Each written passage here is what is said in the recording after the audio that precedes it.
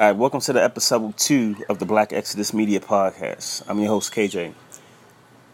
For today's topic, I want to talk about why I chose the Dominican Republic as part of my plan to exit the United States.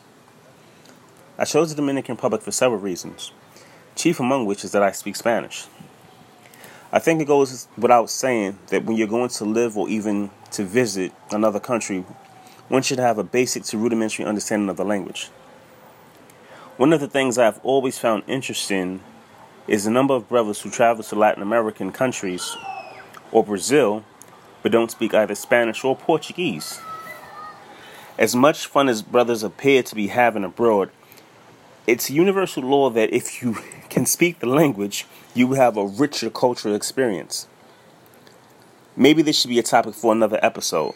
Some of the best ways to learn Spanish. I don't know. I do know that for a while, I didn't grow up speaking the Spanish language. I did grow up hearing it because it was one of the it was like one of the neighborhoods in which I lived in New York City. Like many, I took Spanish as a foreign language in high school and college. I would say that I was a solid B minus student because I didn't apply myself. Even when dating Latin American women, that did not motivate me to learn the language, especially as most were bilingual. It wasn't until I began traveling to the Caribbean and Spanish-speaking countries that I decided to really learn to speak the language. I think for me being older, more mature, and really considering life abroad, that I find that learning Spanish became easy as opposed to something I had to do in order to, say, pass a class or to try to talk to a cute girl.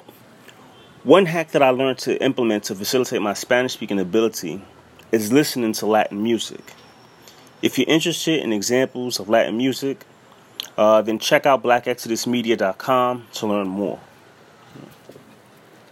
Now, here are a few of the top reasons for wanting to live abroad in the Dominican Republic that I chose.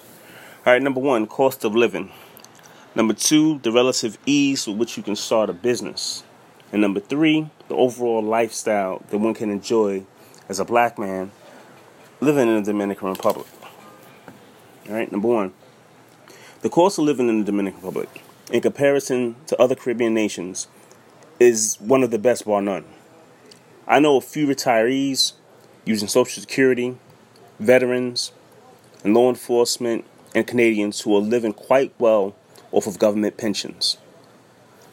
The last time I checked, the Dominican government recommended that an expat have at least $1,500 to $2,000 in income coming in every month. I have lived in Santiago and paid about $350 a month for a 2-bedroom apartment. Another $80 for internet, cable, water, and garbage disposal. The neighborhood was located next to Pucamaima, which is one of the best private universities in all of the Dominican Republic, and about 15 minutes by car from the Monumento de Heroes and downtown Santiago. In regards to groceries, I usually paid about $250 to $300 a month on food.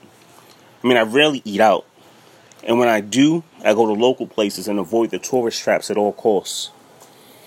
Another thing, it's very hot in the Dominican Republic, and I don't get hungry very often.